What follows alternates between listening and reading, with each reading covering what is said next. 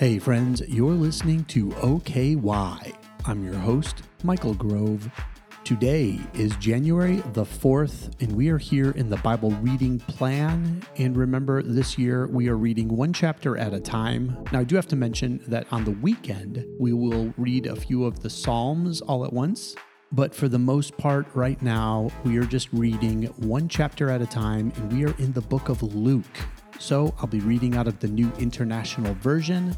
Join me if you can, following along. Otherwise, let me read this over you, and in the end, I'll give you a few thoughts before we end our time together. So here we go. Luke chapter 4. Jesus, full of the Holy Spirit, left the Jordan and was led by the Spirit into the wilderness, where for 40 days he was tempted by the devil. He ate nothing during those days, and at the end of them he was hungry. The devil said to him, "If you are the Son of God, tell this stone to become bread." Jesus answered, "It is written, 'Man shall not live on bread alone.'" The devil led him up to a high place and showed him in an instant all the kingdoms of the world.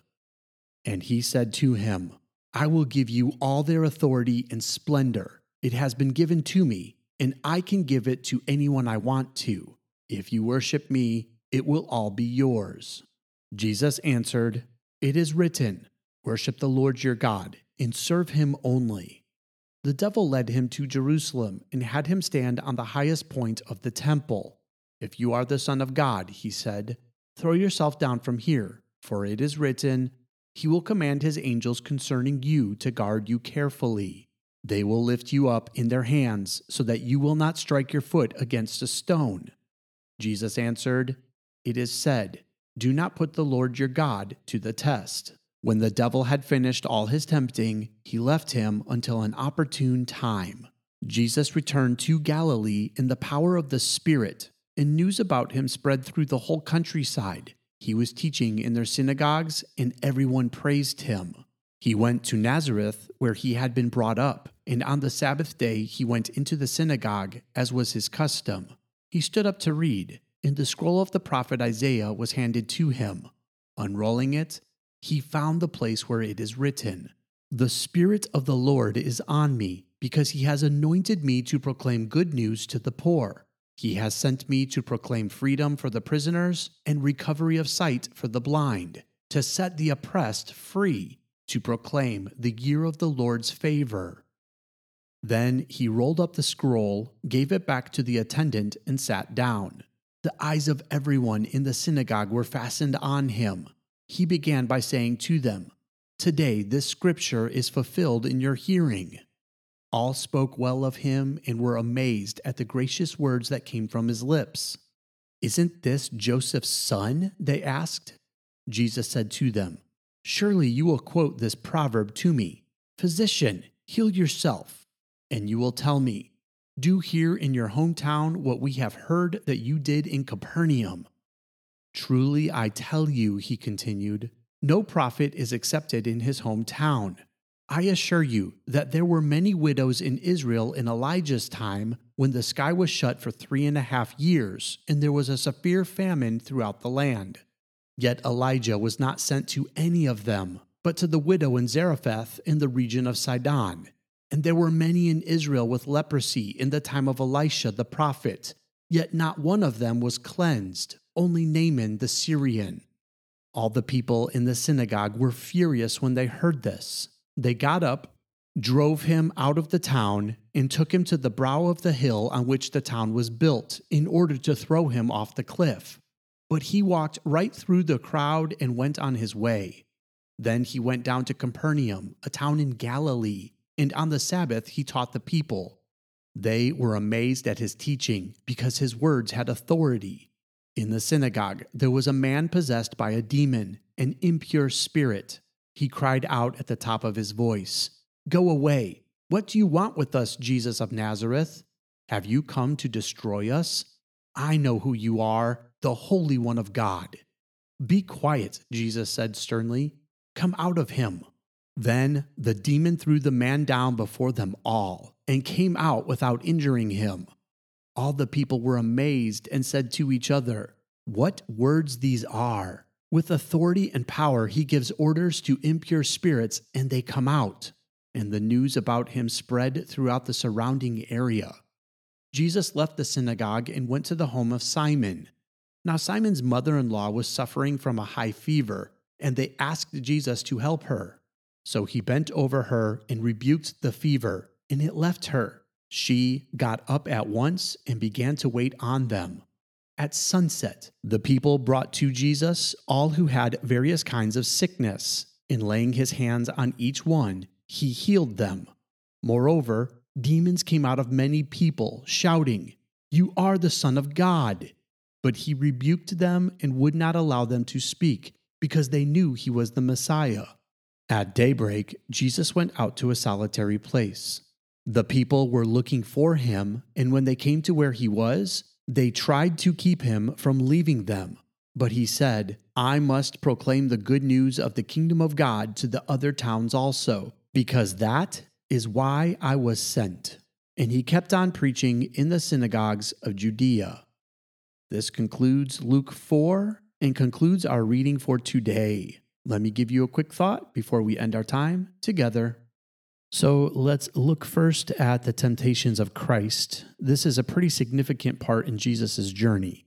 In fact, it's significant to note that this is what launches him into ministry. It's something that we can look at as the launching pad to his ministry. So it kind of sets the tone. But in order to understand it, let's look at 1 John 2, verses 15 through 17. They read like this: "Do not love the world or anything in the world. If anyone loves the world, the love of the Father is not in him. For all that is in the world, the desires of the flesh, the desires of the eyes, and the pride of life, is not from the Father, but from the world. The world is passing away along with its desires, but whoever does the will of God remains forever." So when we see the temptation of Jesus, understand this is the exact same pattern. The desires of the flesh. You have the devil come to Jesus, and it's important to note that in verse number 2, Jesus hadn't eaten for 40 days, and it basically just says he was hungry.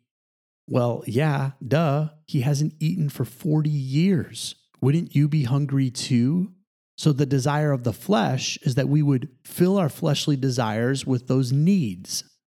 Jesus was hungry. The devil offered a solution: turn these stones into bread.